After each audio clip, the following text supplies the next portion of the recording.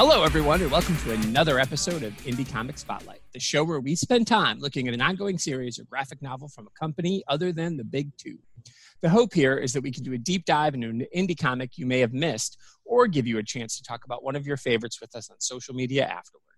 I'm your host, Tony Farina of DC Comics News. Now, I've been reading comics since I was around 12, and while I love a good superhero battle, I gravitate towards indie comics and standalone graphic novels because they give artists the chance to connect with readers in different ways and tell stories they may not have been able to tell in traditional comics or with traditional novels.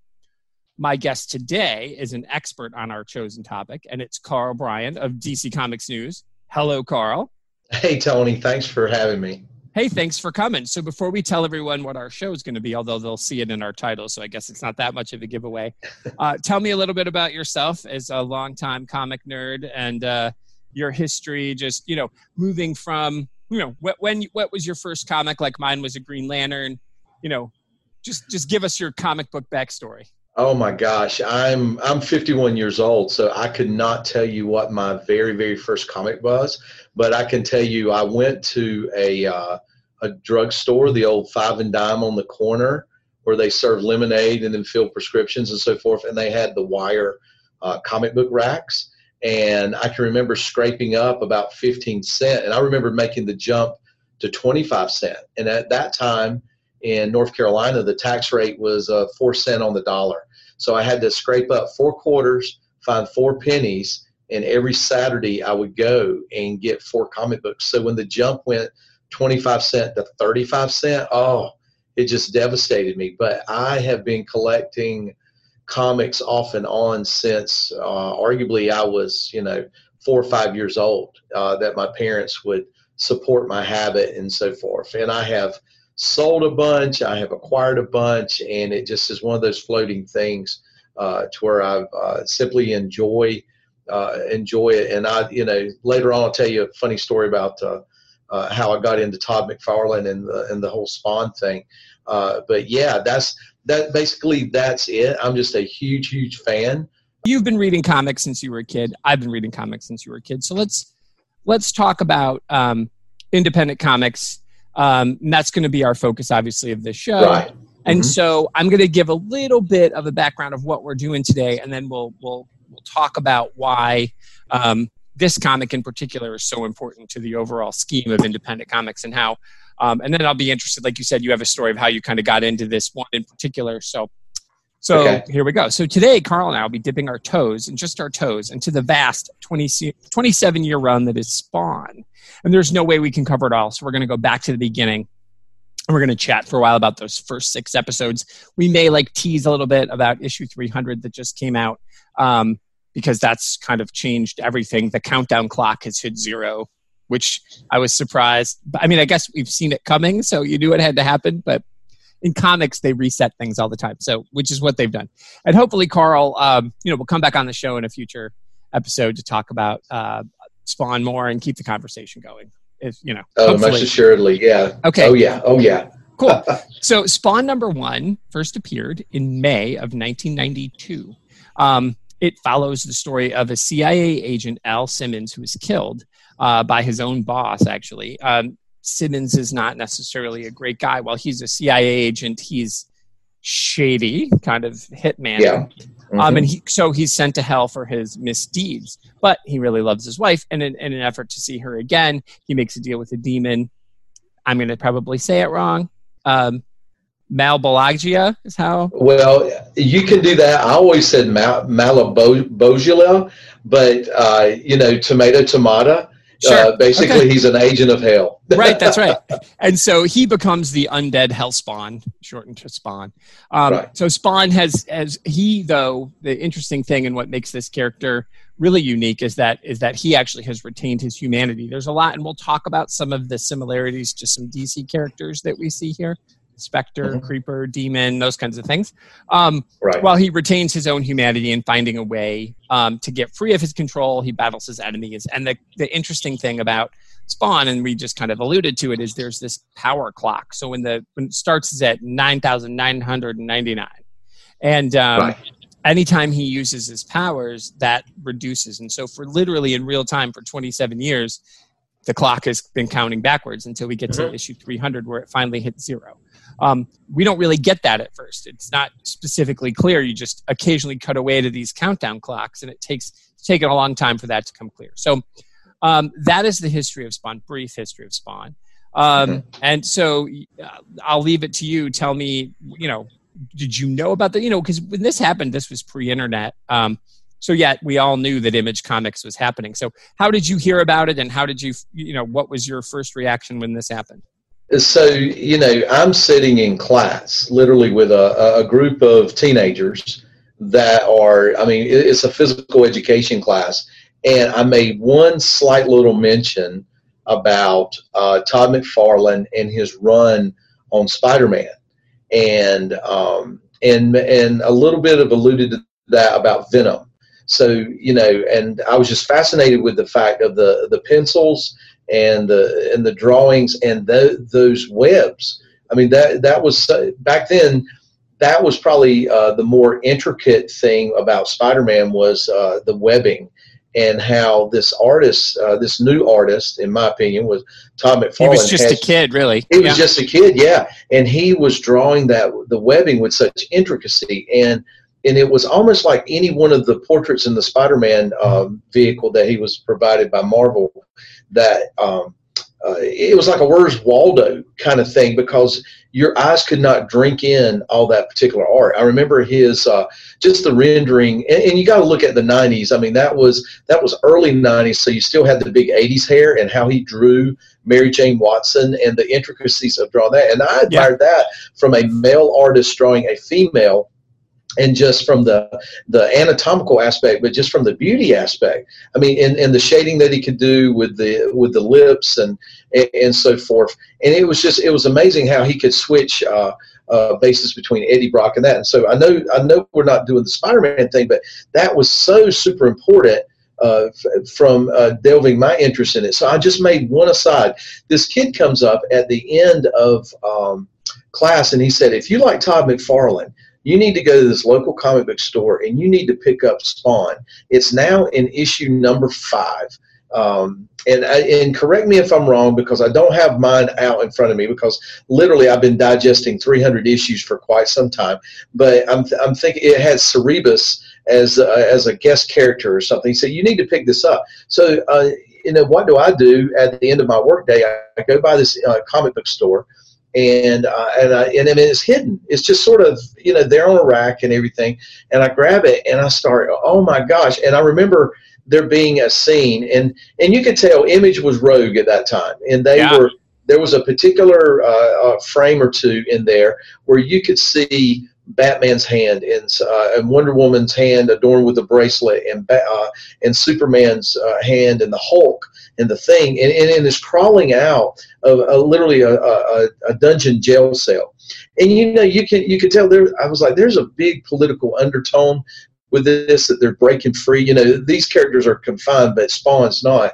And so I didn't get at that time the politics of it all, because again, I lived in an era when I was a kid, there were only 3 TV stations, arguably 4 if you counted PBS. Sure. But, so you kind of subscribe to that. But now there was just sort of this, for lack of a better word, this free easel, where these writers could put on a piece of paper what they wanted.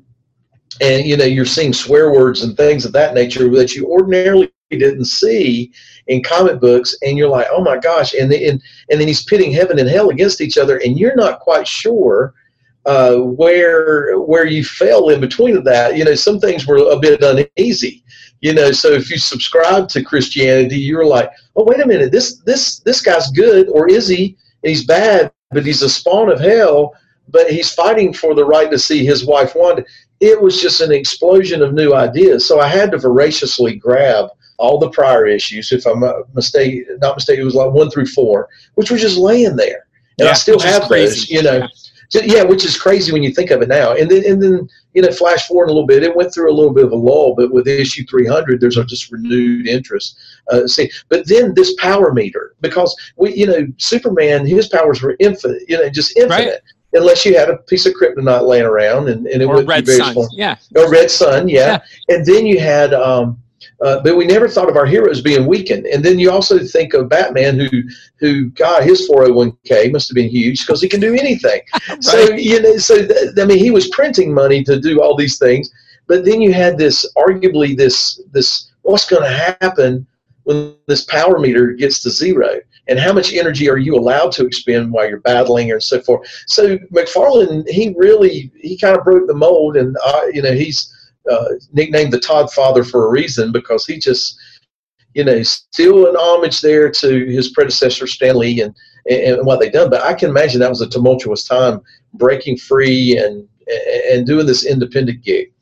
Yeah, and it's funny, and I mentioned this when I was talking to Derek, that when the image revolution happened, I grew up in Michigan, and so I used to go to the Chicago Con. I grew up on Lake Michigan, and then when the year that this summer, so this came out in May, so that summer, Todd was at the Chicago Con. Eric Larson, he did Savage Dragon, right? Yeah, Jim was there, of course, Jim Lee. The hero and icon. That was Wildstorm, and they were all there, and it was insane. It was an insane. Oh my God! Yeah. And what's cool about it is, and I think what I find fascinating about Spawn, like you mentioned the chains, Spain. So let's talk about the art, because you keep talking about it, and the thing about McFarlane, and I'm going to say this, and who am I to say he's a billionaire and what do I know? But I have always found that Todd McFarlane, his art is 20 times better than his ability to write a script. Not write dialogue. Yeah. Not that the story's bad. The metaphor is real. What you just talked about. We'll get into that a little bit more. But you talked about Stan Lee being his icon and being his hero. Well, there's still some of that. Even in issue 300, we're looking at a visual medium. You don't need to explain to us what's happening. We can exactly. See it. And that is the one thing, going back and reading Spawn, because I've not kept up at all. I've not read all 300 issues of Spawn without a doubt. But when it first came out, I, of course, read all the Image stuff as much as I could afford. And if I didn't read it, I know somebody who had it. If I didn't buy it, I know somebody who had it, so I could kind of keep up. So for, let's say, the first 2 years of Image, I pretty much read, because there were only like 10 titles at the time. So it was very. I really Wildcats, Wildstorm, which isn't that right? No, They had Grifter.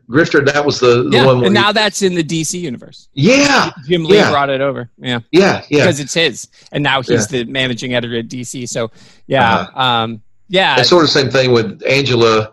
And I'm sorry to interrupt, but I mean, just all the folders open, because you're exactly right. And when you look at, I mean, I'm doing this thing for DC Comics right now. The 6-issue run with Batman versus Ra's al Ghul. Yeah. And who is like, the writing on that is horrific, but the art is wonderful. So I totally get that, because when you look at issue 1 of Spawn, and he's having this conversation with the Violator, and you're like, this is horrible. This is so bad. It is. It's so campy. It's so bad. It's like akin to the 1966 Adam West, boom, pow, bang. Or George Lucas know if it's Star Wars. I mean, it's bad. Yeah, at least with Adam West Batman, they knew what they were doing. They knew it was supposed. I don't think Todd, and again, and I'm not, who am I to fault him? He's a genius artist. Yeah. But I've always felt like everything he did, even his run, like anything that he's in total control of, has the tendency, and he did learn from that, and he has brought in extra other writers and things. But Spawn is his baby, and it's rightfully so. There's I don't think any better. He's in the top 3. He's up there with Jim Lee, and as far as the art is historically excellent. Like, I think currently there's some excellent artists. I'm a big Adriana Mello fan. I think she's just amazing. It's totally different style, but I really like what she does. There's a lot of really good, but I think like on the Mount Rushmore of comic book artists, right?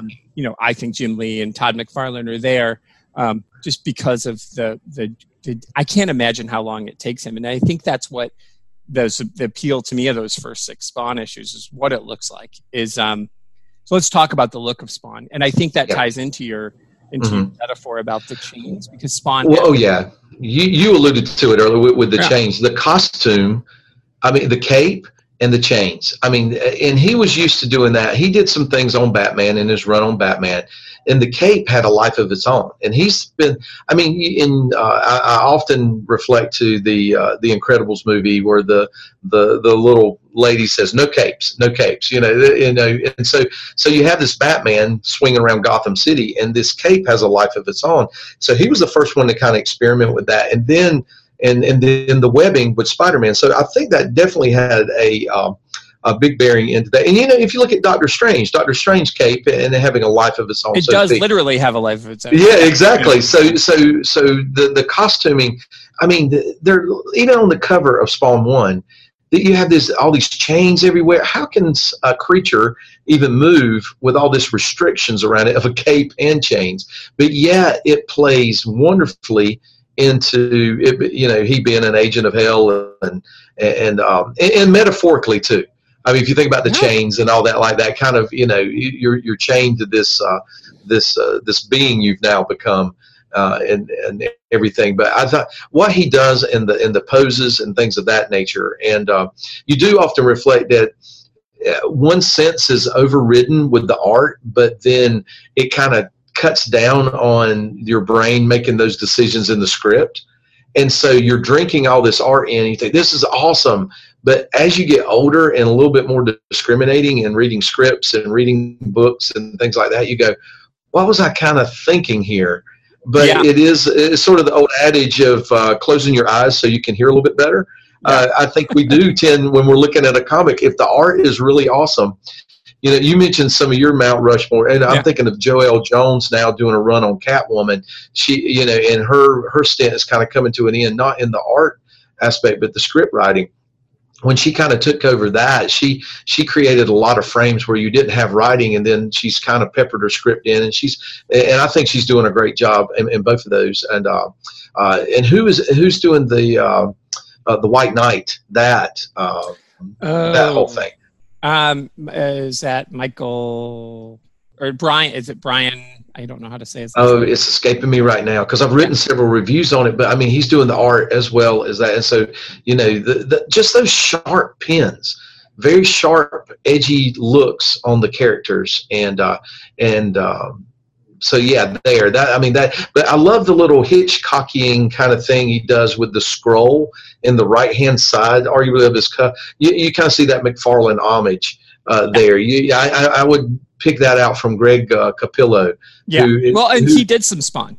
He did, yeah, and and he's doing some Batman stuff now with Scott Snyder, and and I think I don't know if Capullo's involved with Undiscovered Country with the Image, but again, those guys were in their infancy and kind of finding out who they were, and probably under the gun to say, okay, we've opened up this can of worms with this Spawn. What would you say? How would you say it? And what have you? Yeah, Sean Murphy is his name. I looked it up. Yeah, that's it. That's it. Yeah, Murphy is the Murphyverse. I think some people alluded to. That's right. What's funny is you talk about that, and I think this is where Spawn. Kat Howard is a novelist, and she does books of magic for the Sandman universe. And there are often pages, literally full pages of that book where there's no words. But you can see her thumbprints all over it. She's scripting it. She's setting you up, and then she leaves her artists to do the work. And I think Todd, because it wasn't and that's part of it too. These first 6 issues, you're introducing a new character, so you need some exposition. But I think what he didn't know enough to do, and I think this is hard in any introducing of new characters, is give him someone to talk to. The Violator / the Clown is there, but that's not really somebody to talk to. And so without him having somebody to talk to, he's really alone. So he has to just do lots of explaining of everything he's doing to us. And sometimes it's over the top. So I think that's part of the problem. He just didn't trust, and I don't know him at all. There was a quote here, that I love, that was in Spawn 300 that I think is appropriate for what we're talking about here. He said, "Spawn has been a metaphor for my own personal life. I've been clawing and scratching my way whether it's my career, starting a new company, or going against the big corporations who make you think what you're about to do is an impossible task. Mm-hmm. So I love that line. I mean, that's really thoughtful. So he's a thoughtful guy. Like you said, Spawn is this metaphor for not just breaking out of the chains of your own life, whether it's heaven and hell, and we can talk more about that, and I would like to, but also like the breaking away from Marvel and DC, and the choice to do that. That was a huge decision for him that could have ended his career. It's like, dude, you're making fun of us. You're saying you don't need us. And for them to go from that to 27 years later to be the third comic book company in the world is amazing. Oh yeah, most assuredly. And and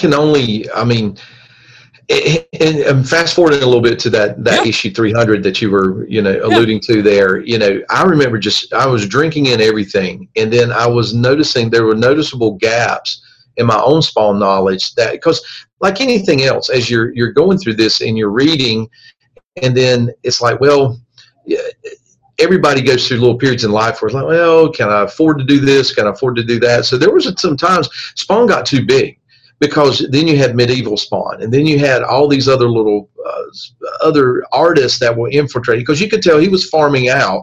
And so you were getting into different time eras, and you're getting into these different battles. And then it got kind of very glossy and shady there in regards to it. And again, it got very, very deep in some of this. What kind of dogma is this, or what? I mean, this is he's swimming upstream in a lot of different ways, because when you're appealing to a mass audience, and I'm just putting this in a North Carolina Bible Belt kind of perspective, sure. So you're looking at this and you see this struggle with heaven and hell, and then you have I think in the 6 issue run you had this big retribution about the Billy Kincaid issue, and how graphic that was, because the Kincaid was a child molester, if I'm not mistaken. Yeah, that's right. And then he had to temper what he was, his thoughts and everything with that. But killing the guy with, graphically with ice cream sticks and all these things plunged into his body, and you're looking at that, and that's how you feel. That is kind of some quote unquote Old Testament kind of eye for an eye, tooth for a tooth. And then you're going, okay, I love Spawn, what he's doing, this is awesome.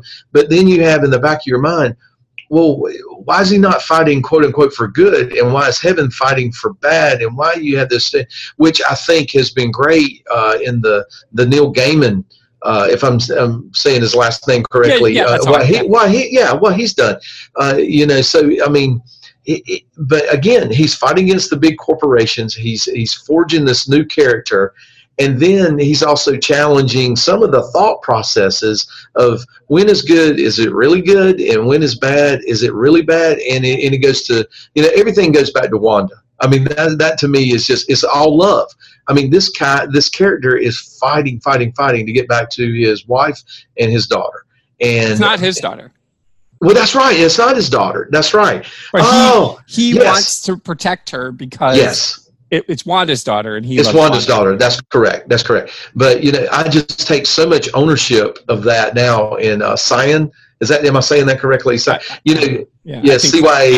I just remember that little baby. Now she's an older. And he did a great job in chronologically keeping up with her getting older and everything. But just sort of that Wanda, everything circulates back to Wanda. The love. Yeah. Well, I think that's so. That's where you can talk metaphor, right? So, let's break down what So who do each of these people represent? And it's kind of silly to say, but people look at this, and I just recorded an episode that'll actually come out after yours, but we talked about Dredd and how Dredd is not really a hero. Where Spawn, you could look at Spawn and kind of say, well, maybe Spawn is a hero. He's an anti-hero. He does, he may, like you said, he may do things a little old in an Old Testament way. But if we break down and we take a look at what is it, and this is again where the reason I wanted to get that out of the way about McFarlane's dialoguing ability out of the way, because I'm going to heap praise on him now, because I do think if you take that away, the plot, what he's doing, why he's doing it, what he's trying to get us to think about is all really thoughtful and really intricate. And I really think Spawn, what I love about Spawn and Image comics in general, and there, to be fair, there were some of those Image comics that I think were not as good, that were just hey, I just want to do a superhero comics with more blood. So I'm going to do that and there's clearly plenty of blood in Spawn, without a doubt. Gosh, yeah. But I think what he wanted to do is just beyond the shock value. I think what he wanted to say to us is, let's take a look at why are we doing what we do? What's important? And is Wanda, and this is just me asking you this, is Wanda, Image Comics? Like, is Wanda the thing that Spawn loves so much that he is literally willing to go to hell, chain himself up, destroy himself, run his power meter down to 0 for Wanda? And that's what McFarlane did. I always wonder about that. Like when I'm rereading that, is very, very deep. That's pretty cool. I never have thought about it from the lens in that particular thing, because I mean, as graphic and as gory as it is, I always viewed it as a love story. Right. The fact that he would do anything for this lady, and then I mean, and on some particular level, is he alluding that to his family and his daughter? Because that's where I got confused a little bit, because his daughter, if I'm not mistaken, is named Cyan, if I'm not mistaken. So he literally wrote his daughter into the comics in that That's particular amazing. Way. Yeah.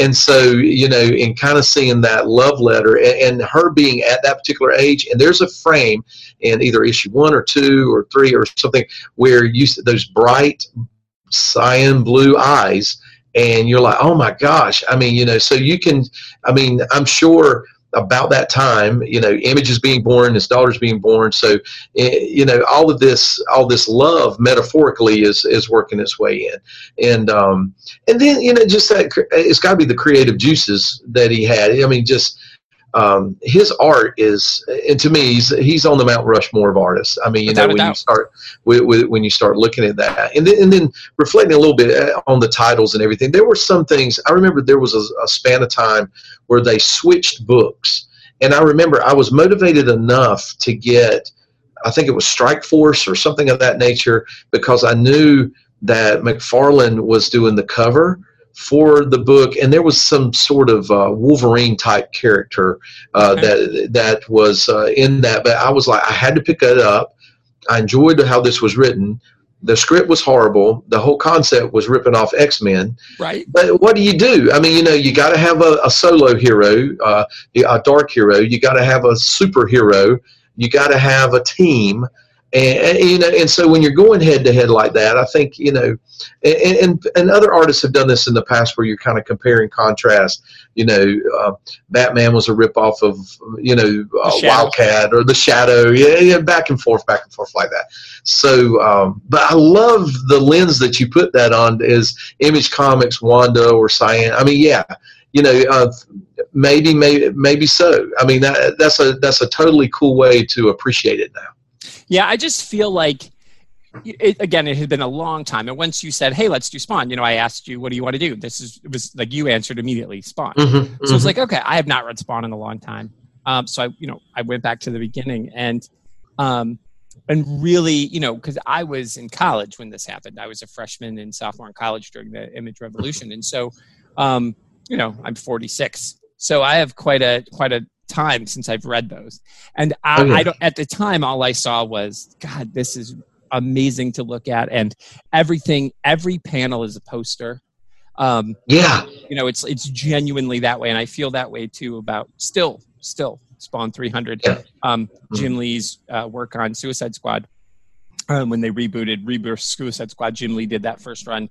I mean, his katana in that was. It's unbelievable what he did with her. Yeah, and it's and so you look at these people as, like, to me, masterpieces. Like, there needs to be, like, they should be hanging in the Museum of Modern Art, because this is what modern art is. So I think we would have $1 billion if we just had an art museum devoted solely to these artists. Yeah, I agree. Their early run. Yeah, I totally agree, and it's just amazing stuff. So, but going back now, looking at it through my lens, and you mentioned you're a college professor, as am I, and I teach writing and humanities, and so I'm always, I've kind of forced people to do reader response and literary criticism.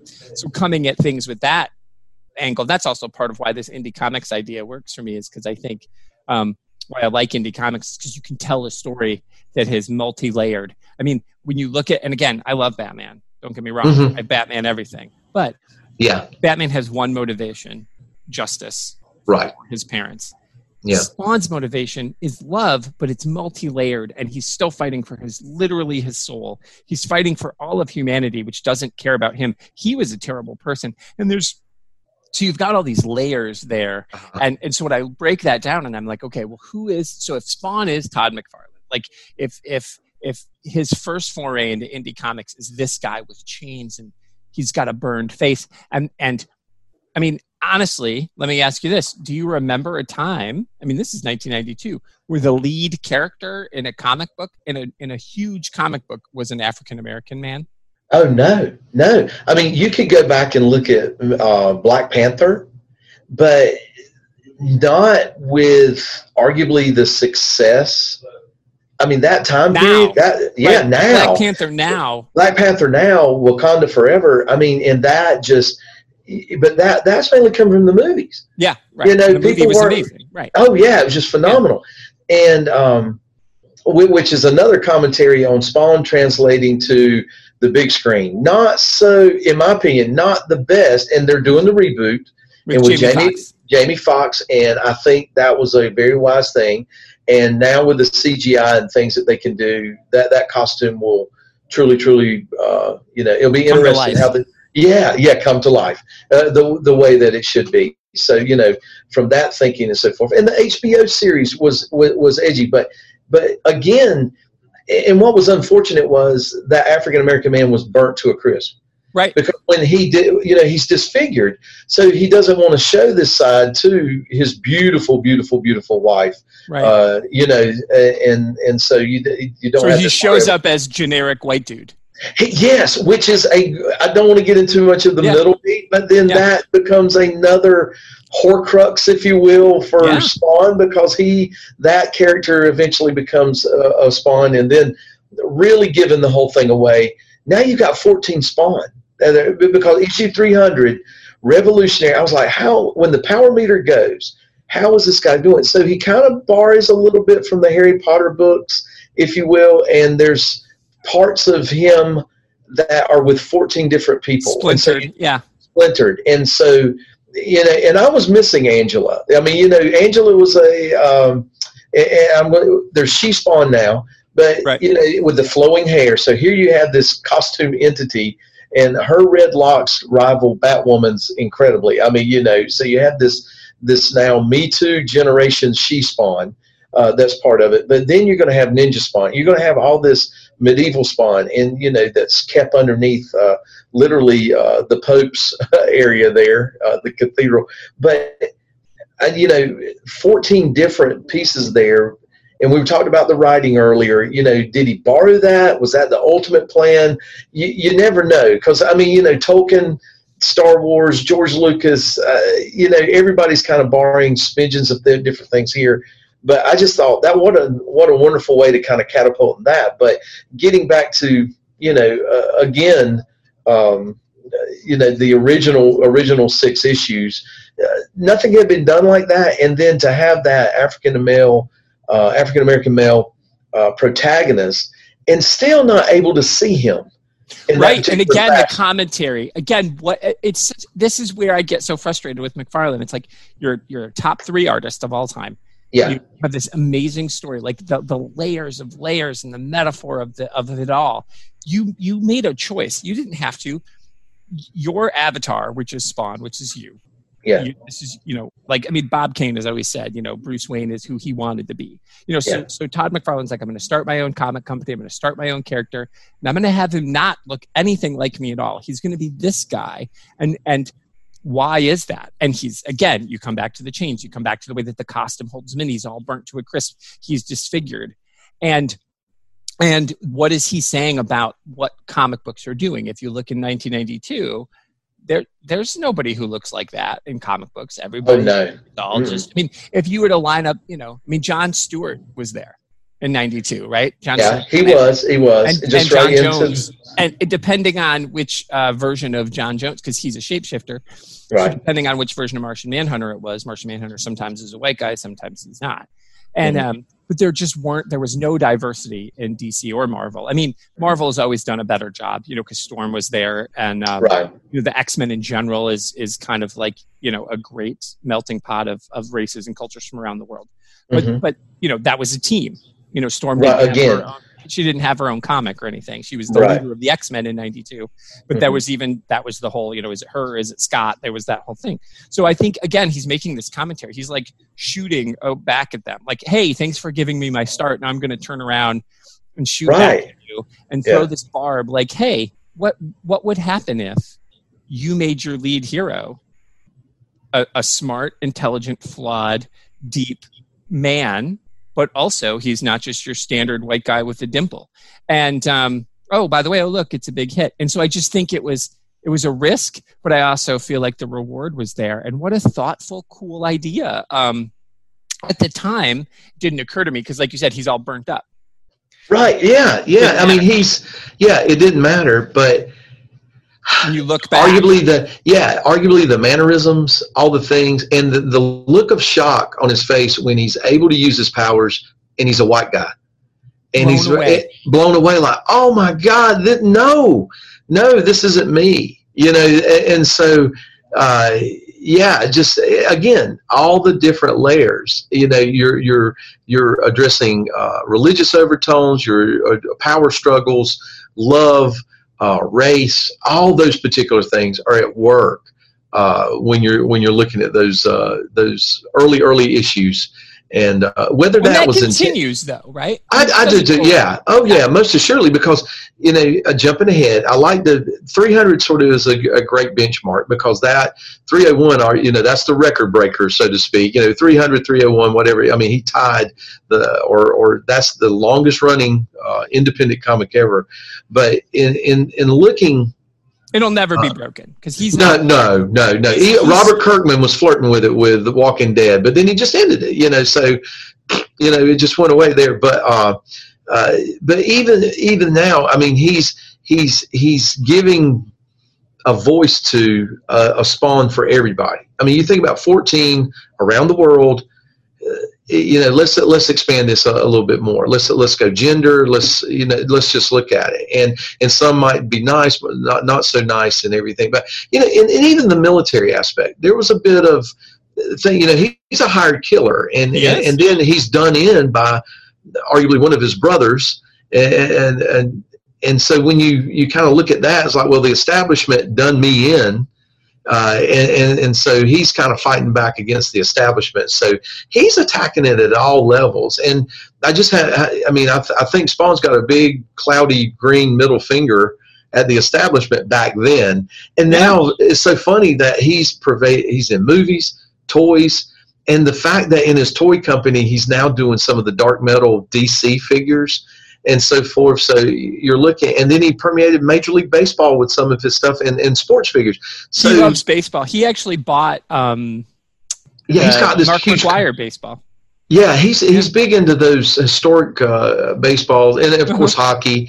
But I remember in the early I mean, can you imagine showing up on a little league baseball field and you've got the Spawn logo on your chest, and if you know anything about that, you're like, oh my God, we're in for a battle today. Yeah, it's kind of tough. Black shirt and then the green and black. So I wonder how he picked the color combos or anything, because the early frame of he pulled this character out from high school. So this was something. Kind of 1977. Yeah. So cooking in his mind, but just so I love the fact of the lens that you've now kind of dropped on me to kind of peel back all the layers of this comic, and how there's something for someone there. You know what I mean? And just sort of that upstart bootstrap. I'm going to do this and I'm going to fight the establishment, and let's see where it ends up. So. Yeah, and I think it is. I think the image. I always call it the image revolution. I feel like it is. That's what it was. It was very inspirational. They were all well-established people, but they all still took a risk to leave the establishment. And granted that they've all matriculated back. Jim Lee now. I mean, think about that. Jim Lee is the head of DC. Yeah. In 1992, he left. And now Wildstorm is part of DC, which again is just, crazy to me. But he can do whatever he wants. He's Jim Lee. He's Jim Lee. Yeah. What, you're going to tell Jim Lee no? No, you're not. But I really did, like, looking back at it and like you mentioned, the subversive nature of it. And now with the new direction of Spawn. And to be fair, I have to be honest, I dislike the name She-Spawn. I'm like, come on.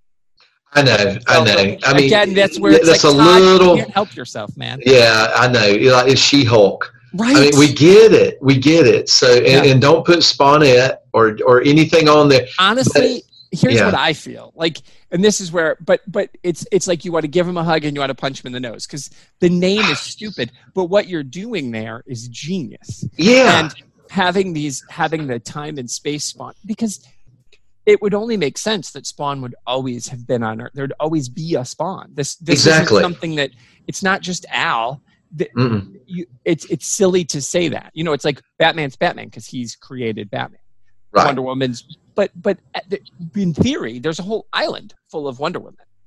Yeah, exactly. Have to be Diana. So in theory, you could do like a Wonder Woman, where it's a different person as Wonder Woman. That could always be done because they're immortal, and you could do that. But with Spawn, so it's the same idea with Spawn. It's like, and I also think that Spawn is all of us, and Spawn is everywhere, and Spawn is all time, and there's always been someone or something that's fighting its own nature. It's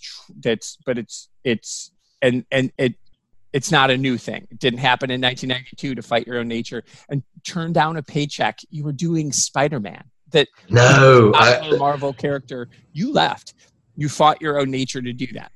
Now, still to this day, Image Comics, what I think, what he's saying with issue 300 is, Image Comics is going to continue to fight its own nature. We're not going to stand pat. And if you look at some of the stuff that Image is doing and with the Top Cow line, which I think is, some of the stuff that's happening to Top Cow is like, just like, what? And I'm going to get, do some shows on some of that stuff. And it's out there. There's some titles that are out there, but he's willing to let them live. Yeah, right? He's letting them be in their sandbox till there's an audience out there. I was reviewing a couple of books, and I was like, I don't get this. I'm not, and I stayed for the ride. That was literally the ride, if I'm not mistaken. And I got into the car, so to speak, and I was like, is this Christine? What is the car a metaphor for? And then it was just this so counterculture from me that I was like, I don't understand this, but this is someone's normal, and I appreciate it. Yeah. If that makes any sense. It does. Somebody's writing from this particular lens, and I appreciate you doing that. I appreciate your artistry. It's just not for me. But so, and that's not a bad thing. It's just a thing. It's, my wife picks at me because I will sit down, if I'm going to read a novel, and I'm in such and this infuriates any English instructor. My wife is an English instructor as well. But I was like, I want to read some Stephen King. I want to read some John Grisham. And, I might throw in some Scott Turow, but past that, there's not much out there that I personally want to read. And she's like, oh, my God, you like Star Wars. What about Splinter of the Mind's Eye and some of these? I said, no, I'm good. But those particular things are comfortable blankets to wrap up in. And I think that's what the Image is doing is creating that tapestry to where I don't have to fit into, okay, I like all my heroes green, or I like all my heroes with an S on their chest. I want to kind of see some other things. And that's why I appreciate independent. It's so funny that I'm so in a paradigm about my novels, but I am open to reading anything that Image puts out, Top Cow, Dark Horse, everything, Yeah, no, I think that's fair. I mean, we all like what we like. I have certain writers that I love more than others, and there's some writers that I've given them a chance and I can't stand. And maybe they've got some new secret book that they've put out that is amazing that I'm never going to read because I disliked something I read before. So I think that's fair. I think Stephen King has a lot of he's not. I think the reason his books don't translate well to movies is because the books are thoughtful. There's a lot of internal dialogue, and the movies are hard to do. And I think his son Joe Hill has his own Hill House line, which are really good. And again, I think Stephen King would make a mean comic book if he oh my gosh, yeah. If his son could convince him to write one for Hill House, that'd be good. You know, and I think that's the one thing that I think what Image did. You know, because you know, Vertigo's there. Vertigo's this place for DC Comics to branch off, but now they've brought them back in. And I've always considered, we're going to cover some Vertigo on the show because I feel like Vertigo was an indie line of DC Comics, but now it's in the fold. It's DC Black, which I don't like. I think that takes away some of its autonomy and some of what you're talking about. This telling a story. You know, under DC Black, if this had always been the structure, we never would have gotten Sandman. You're exactly right. That's But I definitely think what they're doing at Image is giving, and this their title, their main comic, Spawn, is Image Comics to a lot of people. I think what Todd is saying, you know, by splintering Spawn off and having you these other stories to follow is everyone has a Spawn. You know, different people, and I think he mentions in the liner notes kind of issue 300, it's like whether you picked it up at $2.99 or issue 1, thanks for being here. And I think that's like he's saying, you don't have to be a purist, you didn't have to read issue 1. Now there's the Spawn for all of you. Spawn hit 0, so really 301 is really issue 1. Yeah, exactly. Yeah, I was wondering what that he was going to do when that power meter hit 000. Yeah. Does Al Simmons cease to exist and we get a whole new, brand new thing? Or is there a winner? Is there a loser? Or does it just simply end? Because I think you alluded to this earlier. There's Spawn everywhere. And this is just sort of... In every win, too. In every win. So you're just kind of looking at... We're just examining this particular Spawn during this timeline. But there's going to be so many other timelines that you could branch off in. So, I mean, again, I think we alluded to earlier the Sean Murphy verse. Yeah. You know, yeah. So Murphy taking Batman. I mean, he reduced Batman down to a broth. I mean, in that, and I just think all of this is kind of intertwined. So when you have an artist as well as a script writer or book writer, they're taking their cues a little bit.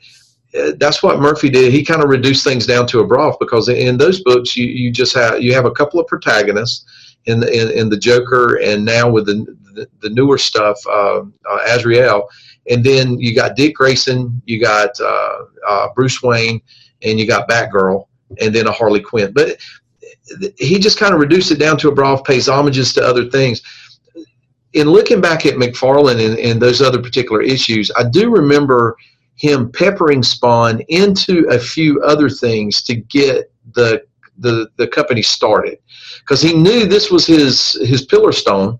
And so you would see the kind of the flip-flopping of the artist, but if people didn't know the artist as much, you knew the character. So you kept seeing Spawn maybe appear here with... Savage Dragon is on TV in issue 2 of Spawn. Yeah. So you kind of see those... I call them Hitchcock moments or something where you're like that. That's the right name. Yeah. Yeah. So you get that avid fan that's like, oh, I got to have this issue because Spawn's there. And so now you don't see that as much. Now, DC tried to do it when it kind of came out with all these brand new heroes and so forth about a year ago. And they were trying to get these others. So you have Batman anchoring a particular Damage character, and then you had Plastic Man being part of the Terrifics, and I don't know, just different little things like that. But it just doesn't have the same appeal now. I don't think people go for that. They want the stories, they want the solid kind of things. I agree. I agree with that, and you're right. When they were first starting out, they all had to. They were all. I mean, it was like him and Liefeld and Lee. Who else was there? They're all you named the big three there that were a part of that. In my mind, Yeah, Eric Larson. Eric Larson, because he did the Dragon. Savage Dragon. So they were all had to agree. They had to say, like, hey, we're going to do this for each other. And I think it was just a smart way to go about it. And okay, so I'm gonna get us to our wrap up, because I think I could ramble and I want to save some stuff for another time, because I would like to.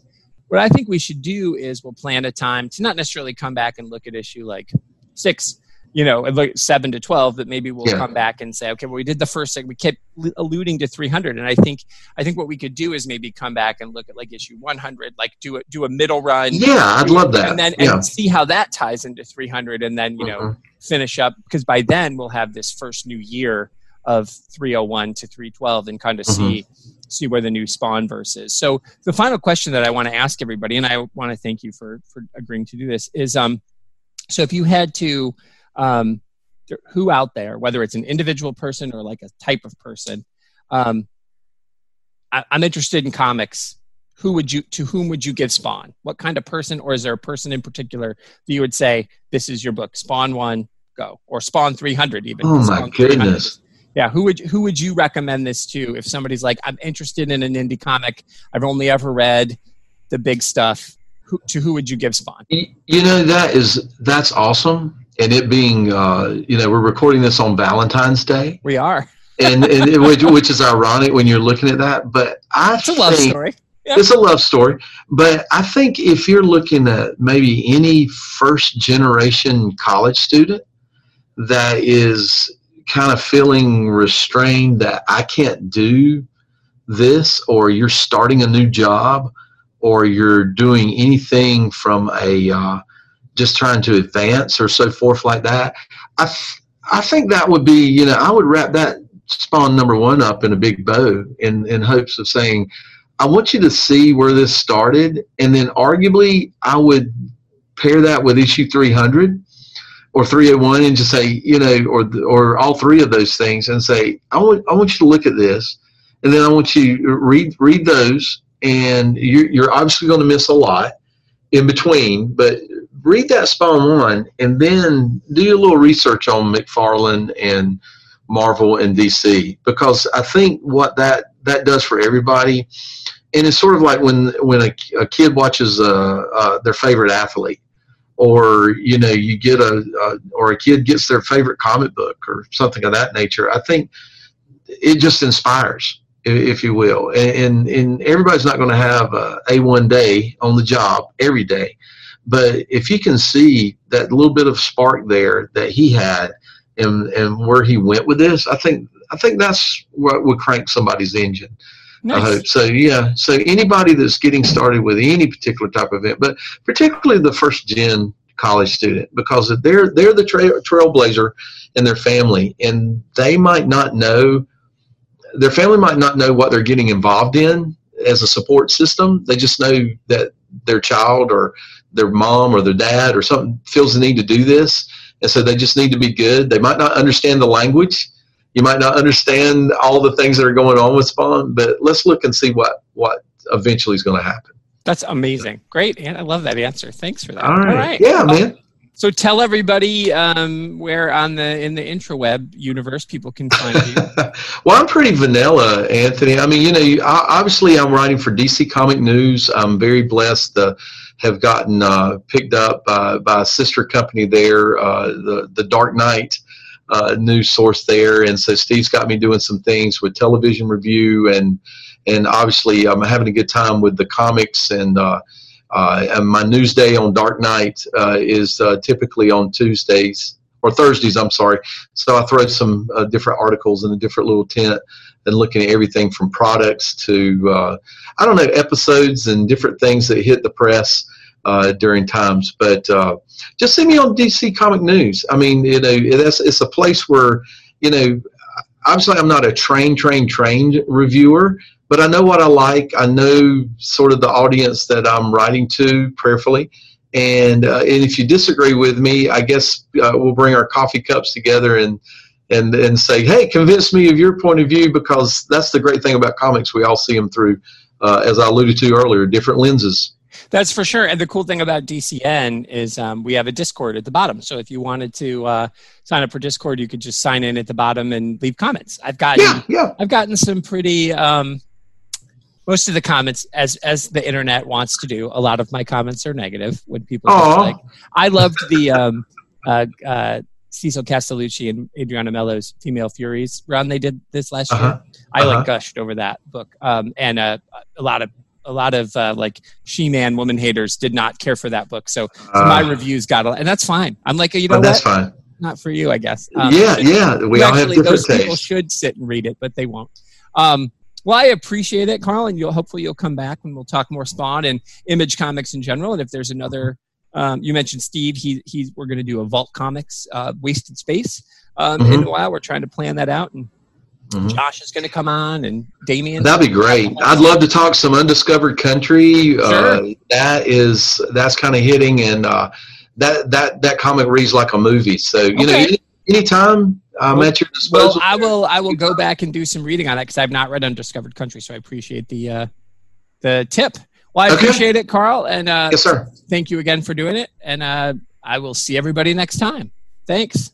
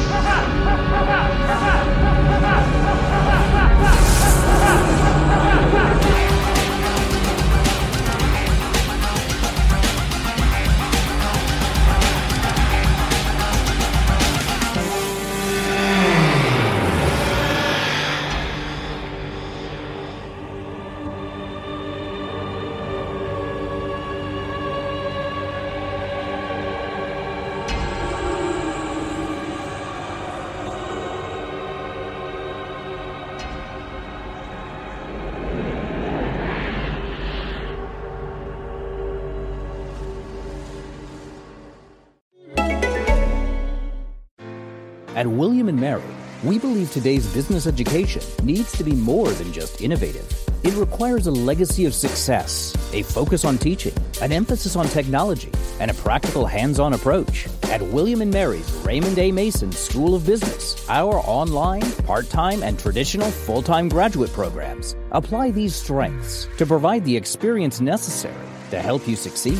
Visit us at chatadmissions.com to learn more.